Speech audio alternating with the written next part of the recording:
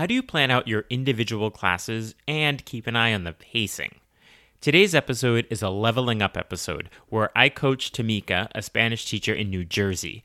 Lesson planning with a close eye on timing and class pacing is the area where she wants to level up her teaching. So let's start the conversation.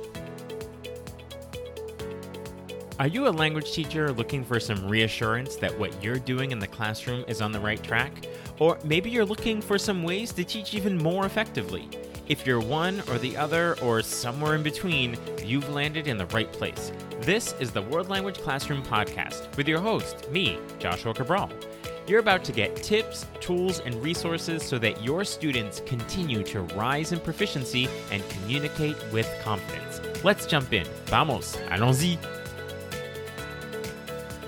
Hello, my friends. Bonjour, mes amis. Hola, mis amigos. Welcome to the World Language Classroom Podcast. I am Joshua Cabral, and you are joining us today for a Leveling Up episode, which is a coaching episode that I am doing with a teacher. And so our teacher today is Tamika, and she is a Spanish teacher in New Jersey. And she would like to talk about streamlining her lesson planning, and we'll get into that a bit. But welcome to the podcast, and thanks so much for being here today, Tamika. Thank you, Joshua. I'm super excited. We had talked quickly earlier about this being a little bit of a transition place in your teaching career. So can you talk to us about what that is for the context? Absolutely. So I entered the classroom in 2007 as an elementary school Spanish teacher. And that was the bulk of that was the extent of my experience. It was a wonderful experience. I really did enjoy working with children that small. I think probably because I didn't have young children at that time, it made it easier to be surrounded by young children all day. And I did that until I got married and had my son. And then when I decided to go back to school, I knew that I wanted to transition to working with a slightly older set of kids. I subbed in my town to kind of just get a feel for the different age groups. And I realized that high school is not for me.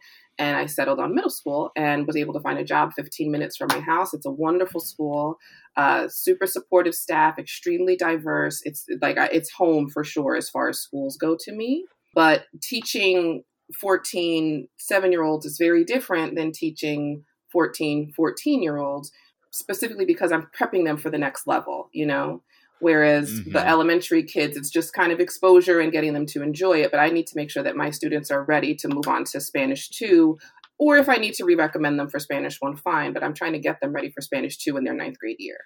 So that's where I am. So I've been there since 2020. Yes, 2020, the heart of the pandemic. Yeah, you had to hit the ground running during the pandemic for sure. Yeah, so myself, I teach elementary and middle school. So I have grades 1 through 8. So I can see where you're talking about what the idea of lesson planning with that eye towards preparing them for the next level, who's going to have them next. And there's a lot of talk about more proficiency and what's happening in there. So it is definitely a different way of going about it. So what is the area specifically that we want to focus on today? So I'd like to specifically focus on my lesson planning because I have 4 different classes. I have a wide a range of students in my classes. I have some kids who speak Spanish at home but have never taken formal languages. I have some students who have no idea of the concept of a gendered language. Specifically lesson planning for my 50-minute block to make sure that I have some routine, right? But also the thing I think I'm missing out on a lot of is finding time to assess. I think I'm either planning too much or too little when I'm doing my lesson plans. And that's kind of what I need to streamline. Okay, so let's dive in and unpack that a bit so that we can come to a concrete goal for the conversation. So The first question I want to put out to you is, can you give an example of when you are in the midst of a class, whether you're 20 minutes in or 30 minutes in, where you sort of have this realization that this could have been planned better? What is that? What's leading you to think, oh, this wasn't as effective as possible? It's usually coming toward the end of I would say within the last 10 to 15 minutes. And I'm getting the vibe that either they got it, right? They picked this up, they're utilizing the material, they're comfortable with it, and I still have 15 minutes to fill. So it can look like that. Or I could be, we could have worked on something and I might be doing one of the comprehension activities, whether it be a video activity or a writing activity or listening activity, and they are lost. And I have 10 minutes, and maybe I very rarely have all of my kids lost, but I have some that if they're lost, I know I didn't hit the mark. I have some that are always going to pick it up. And then I only have 10, 15 minutes left. And I'm like, do I go back to the drawing board? What do I say? Stop this, do one of the rote activities that we tend to do, and I can start over tomorrow. I'm usually like in 30 minutes and 40 minutes in, and I go, oh, like this is not landing, or this was too easy. And now what do I do? And so when that happens in the moment, when you ask yourself, so what do I do? What are some things that you have done to sort of mitigate that situation?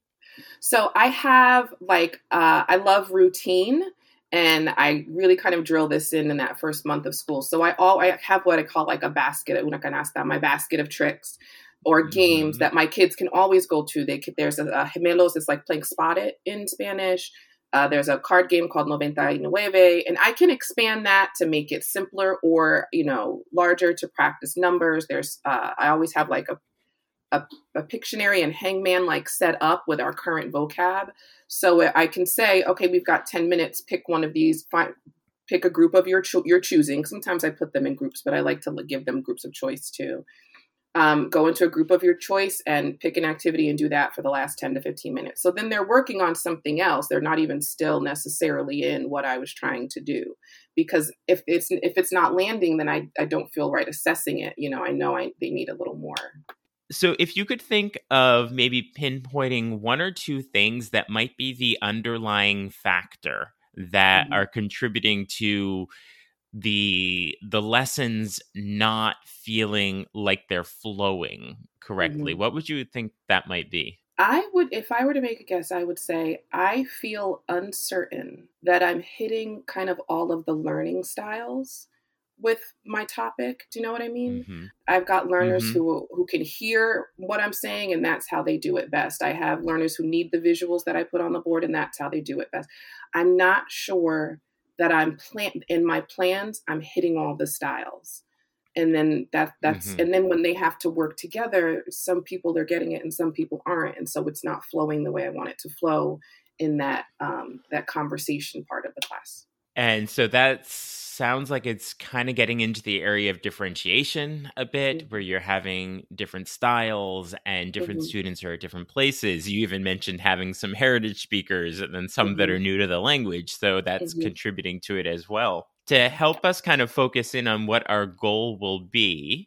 So now taking into consideration where those hurdles have been, if you kind of look forward with some rose-colored glasses on, and you have a class, you have a week of classes where you look back at all of them and you say, those all went really well this week.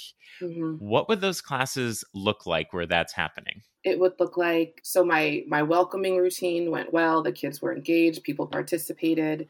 I don't love to lecture, I like to present and then have them engage with something. So maybe I do a short 5 to 10 minute presentation, right, of our agenda and our objectives. And then I give them the tool to say, you're going to investigate this or investigate that. And then we come back together and we are able to kind of then take what we were working on and apply it to some activities. And because they were able to work on their own, maybe using a variety of tools, a reading or a video, I let them choose, and then they're able to apply it accurately. And then I have some kind of like exit something that they're handing to me to confirm that they got it, and we can move on. Okay. And does that seem achievable to you? Now that I said it out loud, yes. I don't think I ever visualized I never taken the time to say, this is what I want it to look like. So it sounds very achievable. Right. Yeah. And I think we get into this place as teachers where we're such on the treadmill of the everyday. And okay, this needs to be better for tomorrow. I need to change this for tomorrow, or in the moment with my number of preps and everything. And I think that that's one of the great things that comes out of these coaching episodes that I'm doing here, is that we're just taking a break, taking a breath, and really looking at what is it that we want. And I love that you sort of said that I never really looked at what the possibilities could be. And if you see it as achievable, then we can find a way to get there. But if you have a goal that doesn't seem achievable, then we need to talk about some other stuff. Yeah, my goal is like, I want to be better, but that's not like a specific goal. Yeah. What I was hearing there in terms of setting a goal is this interplay between pacing within your class, right? So pacing where the activities flow into another activity, and then being able to actually accomplish that, right? So it's the pacing set up in a way where you can accomplish all the goals. What I was hearing, and you can totally say, oh, that's not really right.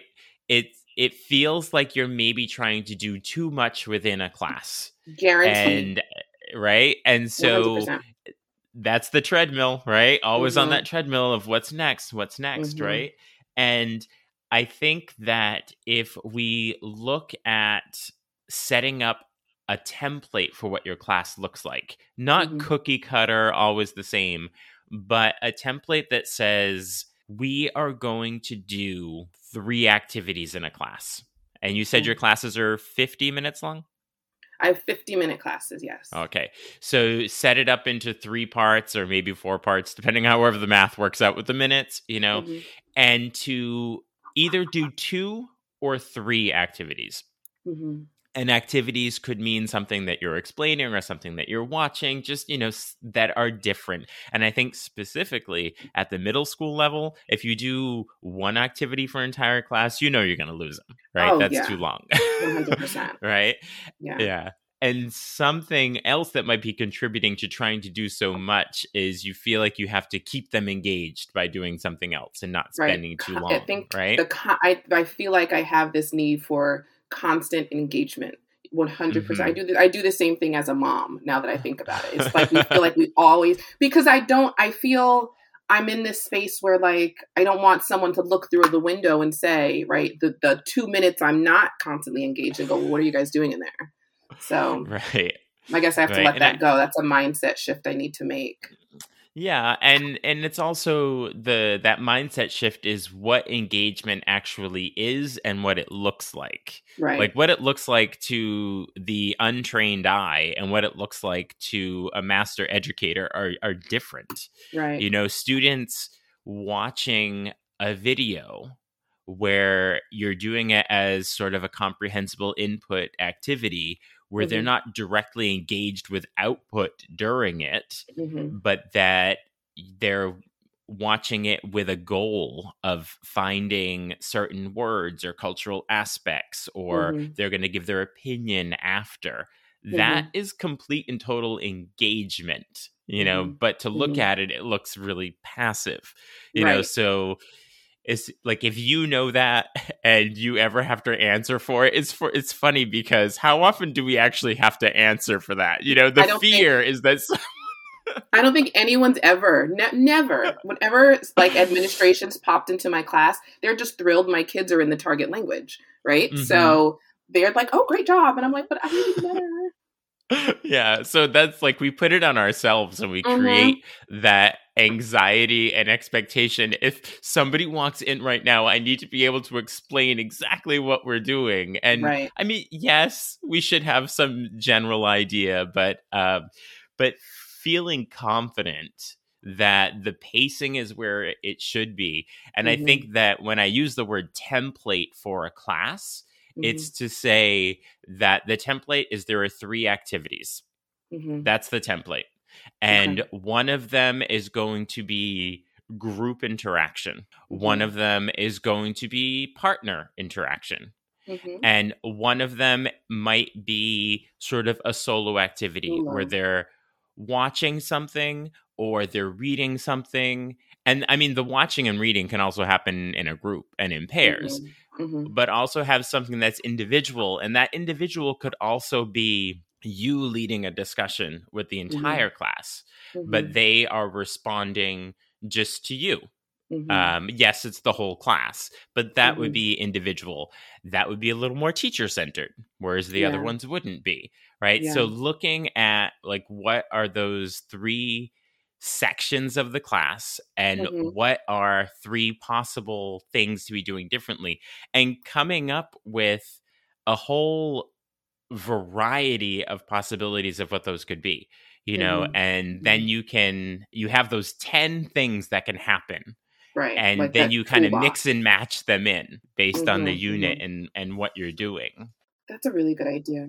I love the idea of the solo activity too, because that would give me time I would let them work solo, and that would give me time to walk over to those kids who I know need more support and check in if Hmm. everyone's before I send them to work with a partner, and so they feel a bit more confident. So that's a Hmm. really great idea. And also, you'll figure out once you get into the routine of doing that, of where things work best, where Hmm. you might see with certain classes that the individual stuff is best at the beginning. Right. Or maybe you'll think, oh, it's actually best at the end because you really need to corral the students Hmm. back in. Hmm. Like, you don't Hmm. want to end with a group activity and then it's time to leave. So Yeah. you'll figure out, like, that's what I mean when I use the word pacing for a class, Hmm. Hmm. is it's like you feel like it's in the pocket. You Hmm. know, Hmm. and that it's like it's flowing. Like you've Yeah. achieved the flow. Like you feel that in the classroom of when things work out and when they don't. 100%. Yeah.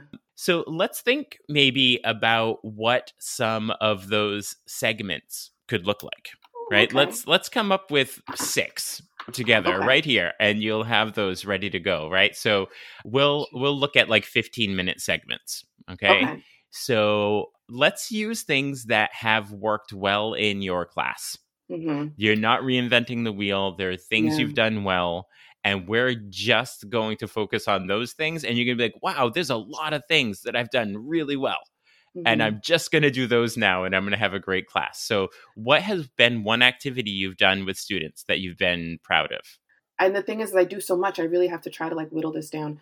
So I know one thing that I love and I'm excited about is kind of doing that flip the classroom thing where I find tools and videos for them to watch and make them take their own notes. That Mm-hmm. way, when we come back to our group discussion, like our whole class discussion, they already have an idea and they can throw their questions at me then. So that solo portion of like putting resources in our LMS system and letting them take notes individually. I like that. I do this thing called volleyball reading. Like if they have a reading activity, so they're volleying with their partner and they read for 1 minute with their partner and then a timer goes off and they have to switch and go Mm-hmm. to the next partner. And whoever is the closest to the beginning, they start there. So it's a Mm-hmm. lot of repetition. They get a lot of vocab that way. So volleyball reading, Mm-hmm. the videos for input. I do jigsaw groups for like a group thing where I put them, say, a group of Mm-hmm. 4, and like, or I have 4 topics, and like you're going to become the expert on each one of these 4 topics, and then it's your task to then present that topic to a larger group, Mm-hmm. right? So you start with your solo research, and then you come up with you and the other Okay. 4 experts create a presentation along with some kind of assessment at the end, fill in the blank, true or false. And then you guys spread out and you present it to the other kids in the other group. So if we take those 3 things you just mentioned, okay? So we had the individual Mm-hmm. activity where they're either reading or listening to something and they're Mm-hmm. they're pulling out their own understanding of it. And then the second activity Mm-hmm. was with the volleyball reading, and then the third activity was the jigsaw, right?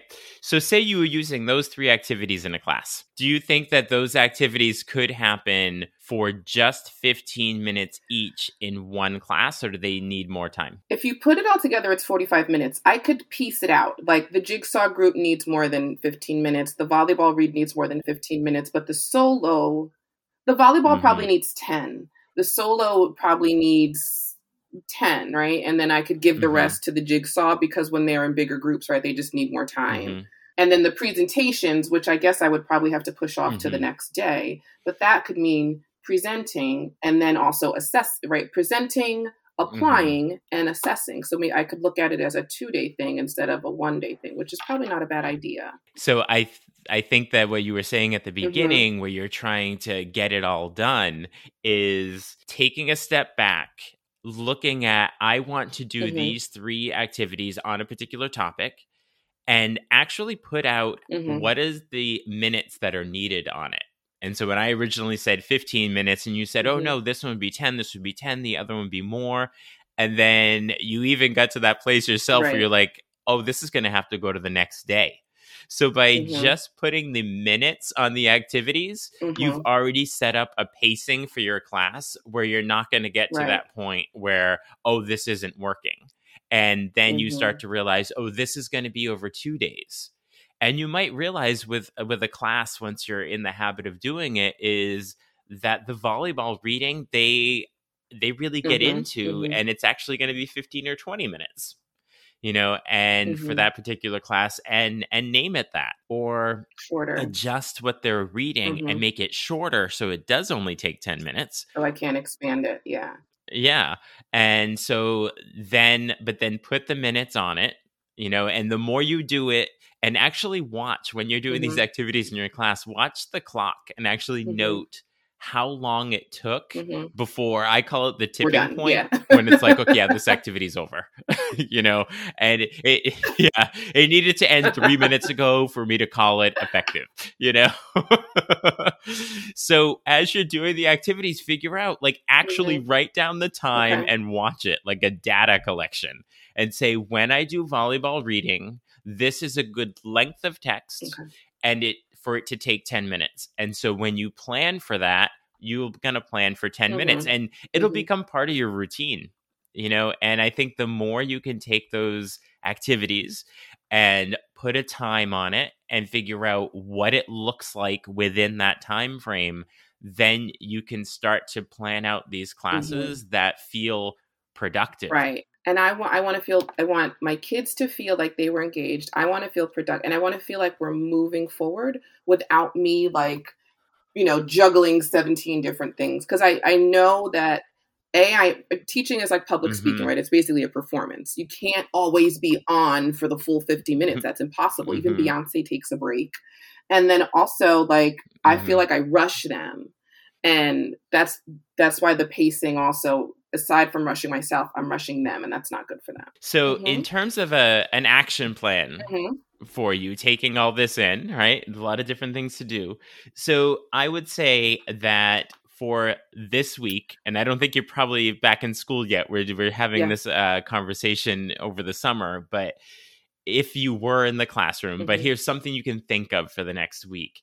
Because I always like to say this week and then ongoing. So do something this week that feels achievable so that you keep going with the plan.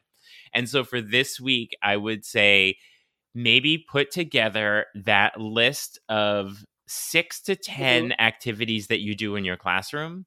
And for at least the fall, stick to those activities. Don't feel like you have to do everything, and make sure that in those activities, you're hitting on the modes. And don't forget, please, as I always say to teachers, don't forget to make one of those activities just kids having fun and enjoying the language. Like, we have to plan for that. We have to make sure we do it, because if we don't, it's not going to be there. So make that list of what are going to be your go-to activities that you can use in different ways. And start with thinking, which 3 will I use in any given class to help with your pacing? And that's going to sort of be the ongoing, because then once you start using them, really note how long they take. And then as you're doing your lesson planning, you'll say, oh, I can't do this activity and this activity in the same class because it takes way more time, and I'm going to feel like I'm rushing them. Right. Oh, that's such good feedback. Or these 2 activities or these 3 activities, and they're really like 5 to 10 minute activities. I'm going to end up in that place you mentioned earlier where there's 15 minutes left, right? So it's very analytical and looking at data with minutes and things like that, but it'll become second nature the more you do it and it feels successful. Does that kind of make sense for you? Yes, it makes perfect sense. I'm actually excited to get started planning. I do have a couple weeks left before I go back, but I'm going today to clean out my classroom. So I'm getting in school mode. So I'm excited to have, right, if you give me a map or a recipe, I can follow it. But I realized I just wasn't asking myself the right questions to create an actual recipe, for success. Yeah. So thank you.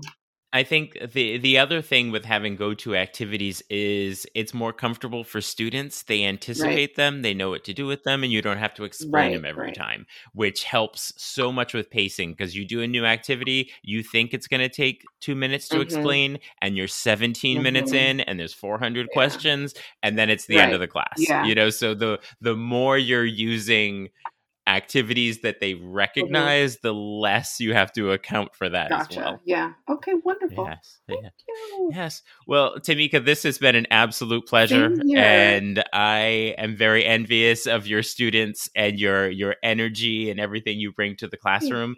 And I'm going to check in with you in a couple of months and see how things are going. We can have a follow-up conversation. And I'm going to send you notes on everything that we talked about, along with some resources as well. Okay, awesome. Thank you so much. I can't tell you how great this was for me. I appreciate your time. I appreciate your expertise. I'm really excited. It feels good to be excited to go back to work. Oh, that is the best thing I have ever heard. Thank you so much. What insights or inspiration did you take away from that coaching session? If you want to dive deeper into your own teaching practice, consider joining me for a Leveling Up episode. Just click the link in the show notes and we can set it up. You'll also see a link while you're there for Talking Points, my weekly email newsletter with tips and resources for language teaching. I will talk to you soon. Bye for now. Thank you for listening to the World Language Classroom podcast. Be sure to follow or subscribe wherever you're listening so that you never miss an episode. Let's keep the conversation going on social media. Connect with me on X, aka Twitter, Facebook, and Instagram at WL Classroom. And for even more valuable resources, visit my website, WLClassroom.com, where you'll find over 300 blog posts about language teaching. So stay inspired, keep growing, and continue making a difference in your language classroom.